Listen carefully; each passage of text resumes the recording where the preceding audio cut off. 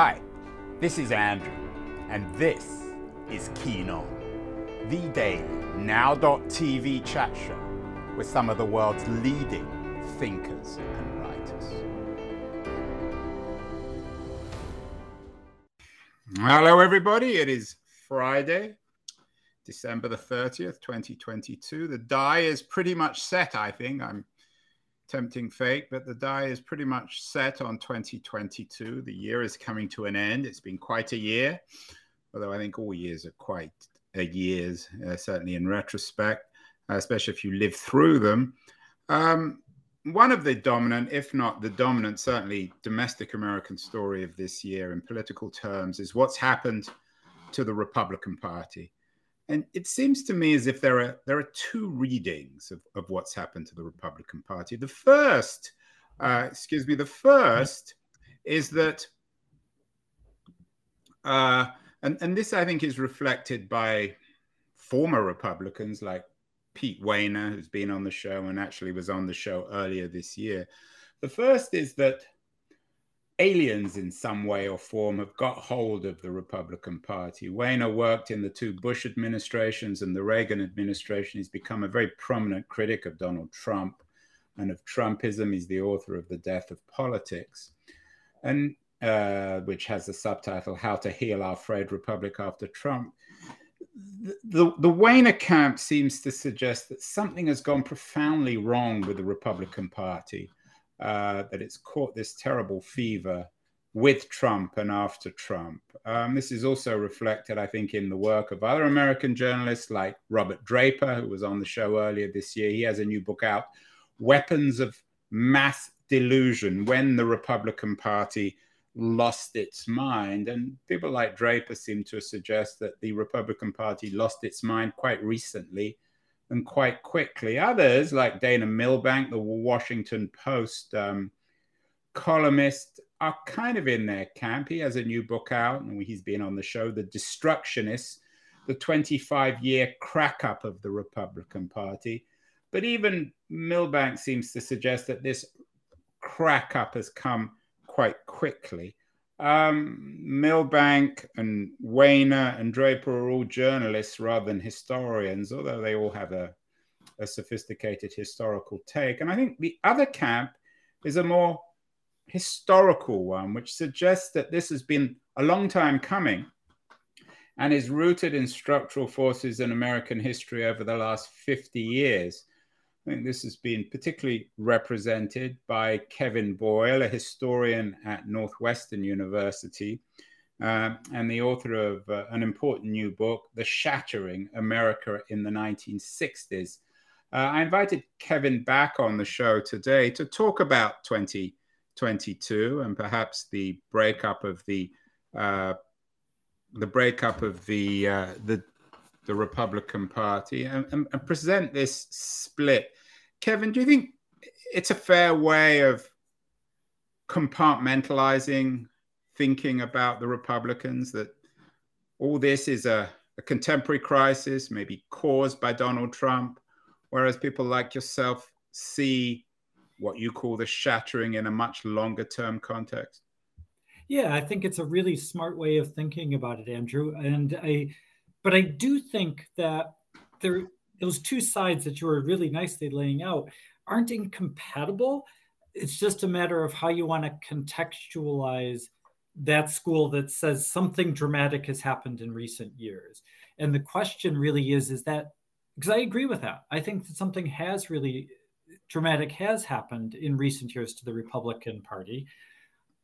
But it happened because the foundation for that transformation was laid over the previous two generations, really, of American political life. So is Donald Trump the equivalent of Richard Nixon? No. But Donald Trump wouldn't be possible without some of the transformations that politicians like Richard Nixon put into place now 50 years ago. Kevin, people have often used the metaphor of a fever affecting the Republican Party in the same way as perhaps McCarthyism affected the Republicans in particular, but also the Democrats in the 1950s. If it is a fever, is 2022 when the fever reached its pitch or when it began to pass, do you think? I think it depends whether you're an optimist or a pessimist. I happen to be an optimist, so I think, though, if we talk again this time next year, I'll reserve the right to completely change my mind. Well, we certainly will, Kevin. I like having you on the show. So it does feel to me as if the fever, if we want to go with that term, has started to break a bit. And I wouldn't have said that even halfway through this year, because there was so much that happened in the first half of this year that seemed to be a piece of that feverish politics. But the last few months have felt as if, and I think the midterm elections were a really good example of this, as if maybe the American people as a whole, certainly not all Americans, but the American people as a whole have finally just sort of tired of this sort of politics, this kind of caustic, toxic politics. And that by tiring of that, the appeal of it just starts to feel as if it's crumbling. It's interesting. When I had Pete Wehner on the show, I call him the soul, I think, of American not communism, the soul of American conservatism, or the conscience of American conservatism, even if he's no longer a member of the Republican Party. I said to him, Pete, he's presenting Trump as something different, as something foreign to his principles of republicanism. And I said, well, you worked in the in the Reagan and the two Bush administrations, and they were guilty at times of dog whistling, of implicit racism, and other forms of, shall we call it, white class warfare. Yeah. How do you interpret this narrative between Nixon and Trump? Is it a continual narrative, or does it, with one of the Bushes or both of the Bushes, does it sort of disappear and then reappear? No, it's a continual narrative. It's not like any good story, or compelling story, I think is a better way of putting it. Like any compelling story, it changes over time. It's not as if there's a kind of perfect parallel between what Richard Nixon was doing, or Ronald Reagan was doing, or the first George Bush, or the second George Bush, especially the first George Bush, were doing on racial questions. But Andrew, what you just said is exactly right, that the Republican Party embraced a sort of dog whistle politics in the 1960s, and that grew stronger and stronger. That appeal, that powerful appeal, grew stronger and stronger throughout the Reagan years, throughout the Bush years. It's important to remember that Ronald Reagan launched his campaign for the presidency after he got the Republican nomination in 1980, going to the county where 3 civil rights workers had been murdered in 1964 in Philadelphia, Mississippi, going to the county fair there to talk about states' rights. That's as obvious a racial appeal as you can possibly get. It's important to remember that the first George Bush ran the Willie Horton ads as a way of undermining Michael Dukakis in 1988. That's dog whistle politics of the most blatant form. So it's not as if what Donald Trump was doing with the birther movement didn't have precedence inside the Republican Party. It clearly did. Now, his version of that politics tended to be really crude. And there are other areas of dog whistle politics that Donald Trump pursued that were equally crude, class politics, in a way that Ronald Reagan would never have done. But it's not as if there is suddenly a break when you get to Donald Trump. He was building on generations of politics. I wonder, Kevin, why the fever, if you're right, and I tend to agree with you, and I'm not sure I'm necessarily an optimist, why the fever is broken. I wonder, one reason might be that this year in particular, Trump made it clear, it seems, that he was against democracy. Yeah. That he no longer did dog whistling. I mean, that was always part of his act. but that was never in 2022. That's not the heart of his message. The heart of his message is that he wants, if he comes back to power, he'll eliminate democracy. He's made that fairly clear.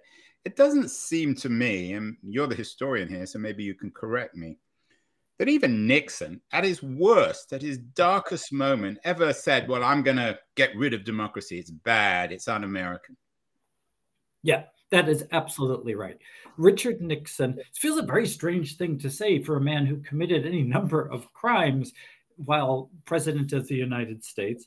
But Richard Nixon fundamentally believed in the system. He fundamentally believed in that democratic system. That's why he resigned, because he understood that the system was going to expel him. He was going to get thrown out of office. He was going to get removed from office. The Republican Party of that time believed in the system. That's why he knew that he was going to be impeached and removed from office, because the Republican Party leadership told him that. The congressional leadership told him that. They believed in this system at a basic level. Did Richard Nixon commit crimes in office? He absolutely committed crimes in office, but he believed in the system fundamentally in a way that Trump simply does not. And one of the terrifying things of the aftermath of the 2020 election, now that we're seeing so much more detail on as the January 6th Commission material comes out, one of the really terrifying things is not simply that Donald Trump didn't believe in democracy, though I absolutely agree with you on that, but that there were so many people willing to help him subvert the democratic process. There were so many people willing to play on his prejudices, his profound emotional problems, to exploit his weaknesses and to support that push against democracy. And I guess maybe that's where peculiarly my optimism comes from, is that it feels as if that coterie of people, everyone from Rudy Giuliani at the top to the rioters at the Capitol on January 6th, that has reached its limit. And the wider sphere of Americans have now said, to some way or another, enough is enough. It's interesting you bring up January 6th. I'm not sure if you're familiar with Garrett Graff's new book on Watergate, A New History. It's a really interesting book. He's an important writer. He's not an academic, more of a journalist. But he came on the show earlier this year comparing Watergate and January 6th and suggesting that both Nixon and Trump shared a paranoia and isolation from the outside world. Would you separate then Watergate and January 6th? We've done a number of shows on Watergate, and in fact, had a conversation earlier this week with the son of a man who went to jail over Watergate. So it's an interesting and still remainingly contemporary subject. Yeah. No, Watergate is an absolutely compelling topic, but it is not the same as January 6th. There's just fundamental differences between the two of them. Watergate, at its heart, was driven by a paranoid president. Yeah, absolutely. Richard Nixon had a deep paranoia. It's not the same emotional and psychological makeup of a Donald Trump, I don't think. But yes, it was driven by his paranoia. It was driven by his sense that he was constantly being threatened by outside forces. That's what led to the Watergate break-in. And then, of course, the driving force of that case was really this really quite clumsy attempt by Richard Nixon and those immediately around him to cover up this trail of criminal behavior that the administration had engaged in. And when I teach about Watergate, I really try to impress on students how serious an issue it really was. Students have a tendency, over the years, they've had a tendency to think of Watergate as, well, everybody does this sort of stuff. Well, no, they didn't. But the scale of that just doesn't compare to what happened in January 6th. It's an obvious thing to say. But Donald Trump's fundamental goal, as you just said, was to overthrow the election, to overthrow the most important democratic process we have in this country. His goal was to subvert the democratic process. And that's a scale of offense so much greater than the very serious offenses that ran through Watergate. Do you think when intellectuals and historians look back at 2022, for that reason, the January 6th hearings will be very pertinent, that they won't just be footnotes? Do you think that the work of Liz Cheney in particular has great significance for historians and indeed for the American Republic? Yeah, I really do. I don't know if future historians will make the January 6th committee central to the textbooks. Is that what the students of 40 years from now will be reading about? But I do think that what the committee did was it insisted that in public opinion, that there had to be accountability for what happened, that it wasn't enough to say, oh, it was just kind of things got out of hand, as some Republicans have tried to say. It's not enough to simply say that emotions ran high, that what happened on January 6th was part of a months-long effort to overthrow that election. And that what the January 6th committee said is, here are the facts of that. You have to confront it. You have to face facts. And if there's one thing that's happened in American public life in the last 5-6 years, it's the stunning ability of politicians to say, no, you don't need facts. Well, what the January 6th committee said is, here are the facts. And that's what the power of that committee was. It was about demanding accountability. Will that result in a prosecution? I don't know. But in some ways, the critical thing was simply saying, we have to face the truth of what happened. And that's what the committee did. It forced people to confront the truth of those weeks after the 2020 election. Using your antennae of a distinguished historian, Kevin, what are we going to remember about 2022? Is it getting back to normal with Joe Biden? Or is Joe Biden a trick? Does it appear as if we're getting back to normal? And actually, the final act is still to come. Is it like watching Carrie or something, and at the end, the hand reaches out from the grave? The things are going to get a lot worse. Are we being lulled into a false sense of complacency? I think that's the big question for 2022 and for 2023. I think we're at an inflection point. I think it's the possibility now exists for us to turn away from, to some degree, to turn away from the toxic life that this country has been living now for 5 or 6 years. I think that possibility now exists in a way that I don't think I would have said at the end of 2021. But it's a possibility. It's not a sure thing. And I think that's going to be the question for 2023 is, are we now on the road to restoring the fundamental truths of this nation, or are we not? I don't know yet. Your book talks about the small town paranoia that Richard Nixon brought to America and sort of peddled as a recipe for political success. But this occurred before Reagan. It's always not Reagan, sorry, Nixon. This has always been a feature of American life, the anger in particular of a white working class. How would you respond to a critique of your argument that you may be right about the last 50 years, but you forgot about the 50 or 100 years before the 90s? Yeah, that's a great question. It's kind of the dilemma of historians, right? Where does a story start, right? That you can trace a story back very, very far, or you draw boundary lines. I wouldn't disagree with people who argue that the 1960s emerges out of a long history. It's actually one of the trickiest parts about writing that book, was that I was trying really hard to argue, in fact, that the 60s has obvious roots too. So I guess what I'd say is I don't disagree with that. I think that there are moments in the American past where the power of the political power of kind of white supremacy, which is always there, peaks.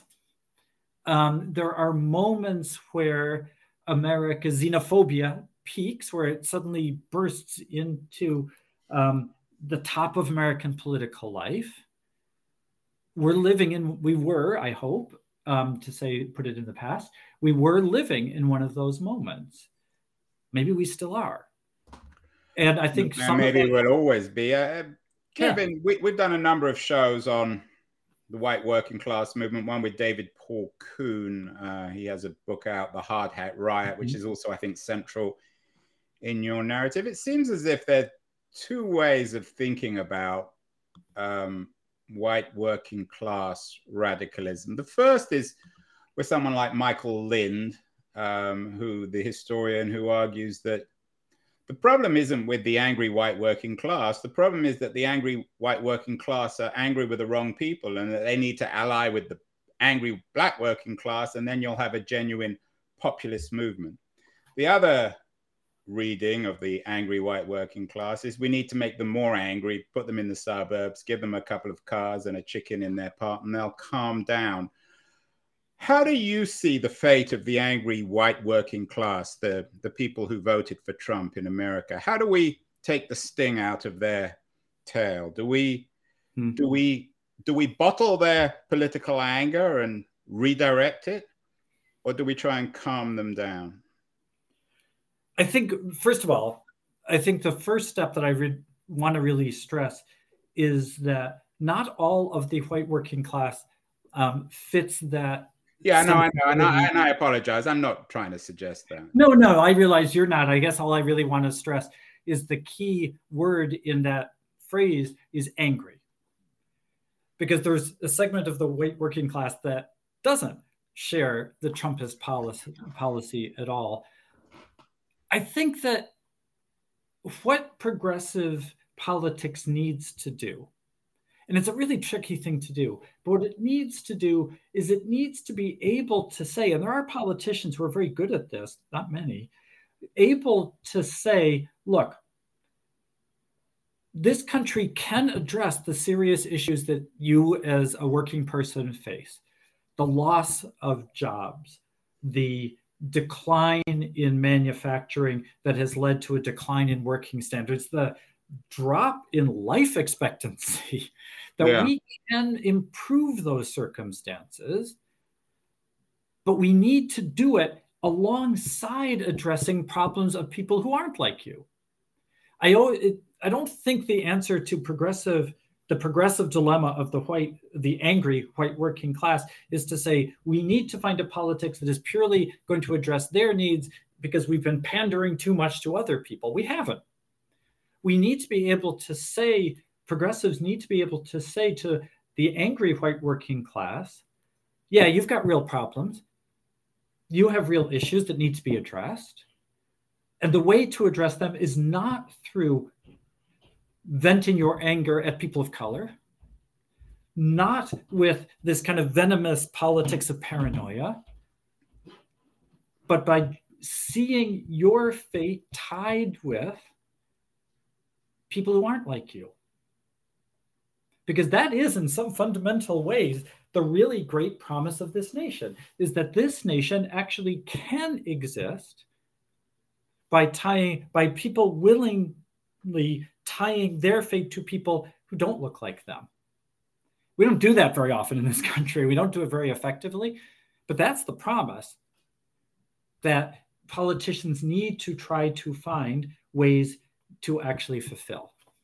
It's part of the problem that in that sense, Kevin, in 2022 and before, the problem of the Democratic Party, of its focus on race and on cultural identity, which implicitly or otherwise excludes, and I'll take out the angry bit, the white working class out of the party. There seems to be a huge demographic shift within American politics. Yeah, I don't think that. I guess what I'm trying to suggest is that a politics that deals with the very serious, very profound problem of race in this country is not inherently a politics that can't deal with questions of class, that can't deal with questions of economic injustice. That those are, in fact, inextricably linked. And the mistake I think that progressives often make is to imagine they're not. that to deal with the politics of race is somehow to not deal with the problems of class. Now, not all progressive politicians believe that, but too often they tend to think of these as exclusive categories when in fact they're not. They're connected to each other. It's what someone like Martin Luther King always understood, that it wasn't simply a matter of solving the race issue. It's understanding the ways in which race and class and gender and ethnicity intersect with each other, and to try to shape a politics that can do that. Who gets this, Kevin, in America, either within the Republican or the Democratic Party? And how can we amplify their voice, their ideas, their writing in 2023 and onward? I'll tell you the politician who I actually find really does have a remarkable ability to do exactly what I'm talking about is the senator from a state that I lived in for a good number of years, Sherrod Brown, the senator from Ohio. Here is someone who can talk in an honest, straightforward way about questions of class, who has a very solid basis support in the white working class of Ohio, a state that has trended dramatically to the right, and he gets reelected easily the last time he ran for election, but who also speaks directly to questions of racial justice, of questions of gender rights, who doesn't see those things as exclusive. I think that's the politics that holds the most promise for progressive Americans. And how much do you fear DeSantis? Lots has been written about him. A lot of people have come on the show saying that they think he'll probably fizzle, that he doesn't have the political skills. But clearly he's the flavor of the month within the Republican Party. And he seems to reflect your shattering. He's the next chapter in your book, isn't he? Yeah, he is. If he does indeed come to power, because he doesn't even have a cult of personality like Trump. He just focuses on the culture wars. Yeah, I think that's I don't know enough about the politics of DeSantis' performance as a politician, but I do fear very much that he's the opposite of what I'm describing. That he's a very smart guy who seems to understand how to play the politics of cultural division in a really very powerful way. And that's the exact opposite of the politics that I'm describing, to play to people's fears, to play to people's prejudices, to play to the differences among Americans. And so, I think people think of DeSantis as following a Trumpist politics, but with more sophistication than Donald Trump ever managed. I mean, one of the great saving graces is hardly an original thought. I realize this. One of the great saving graces of Donald Trump in some ways is gross incompetence. And I don't think that DeSantis has that level of incompetence, but he's playing to much the same politics. Whether he has staying power inside the Republican Party, I don't know, because I don't know what the Republican Party is. It seems to be pulling in all sorts of different directions. I don't think anybody knows what the Republican Party is, and it has incredibly dangerous tendencies of self-destruction operating inside it at the moment. So will he be a lasting figure? I don't know. But he is definitely bringing a level of political sophistication to the politics of division that Donald Trump simply couldn't manage. Well, let's end where we began, with the Republican Party. You're clearly no great fan of Ron DeSantis. Are there forces, individuals, ideas within the Republican Party that can slay the demon of the shattering that you write about, that can allow us to begin again, that can get us beyond the culture wars of the 60s? I think that's a great question. I think that right now, the great problem the Republican Party has is that voices like Liz Cheney's have been driven out of the party. That the people who want to call for a more principled version of conservatism, one that is based on a coherent set of ideas, largely economic ideas that I obviously do not share, but that have a kind of intellectual coherence and a kind of moral center to them, have lost control of that party. So Mitch McConnell is certainly not a Donald Trump, but there's also no real core of ideological commitment there. It's about political power. Kevin McCarthy, God knows what's at the core of Kevin McCarthy's politics. I don't. Well, that's interesting. I talked to the historian of neoliberalism, Gary Gerstle, yesterday, and he seems to think that McConnell is still pretty much of a pure neoliberal. So I'm a great admirer of Gary's, but where I would disagree is that he may well feel that Mitch McConnell, that is, feel a commitment to neoliberalism, but he is willing to compromise with other wings of the party, or maybe, depending on how you want to read them, exploit other wings of the party in order to advance that agenda. So yes, he now has created a Supreme Court that is very much committed to corporate rights. But it's also committed to a whole host of other things that are not neoliberal politics.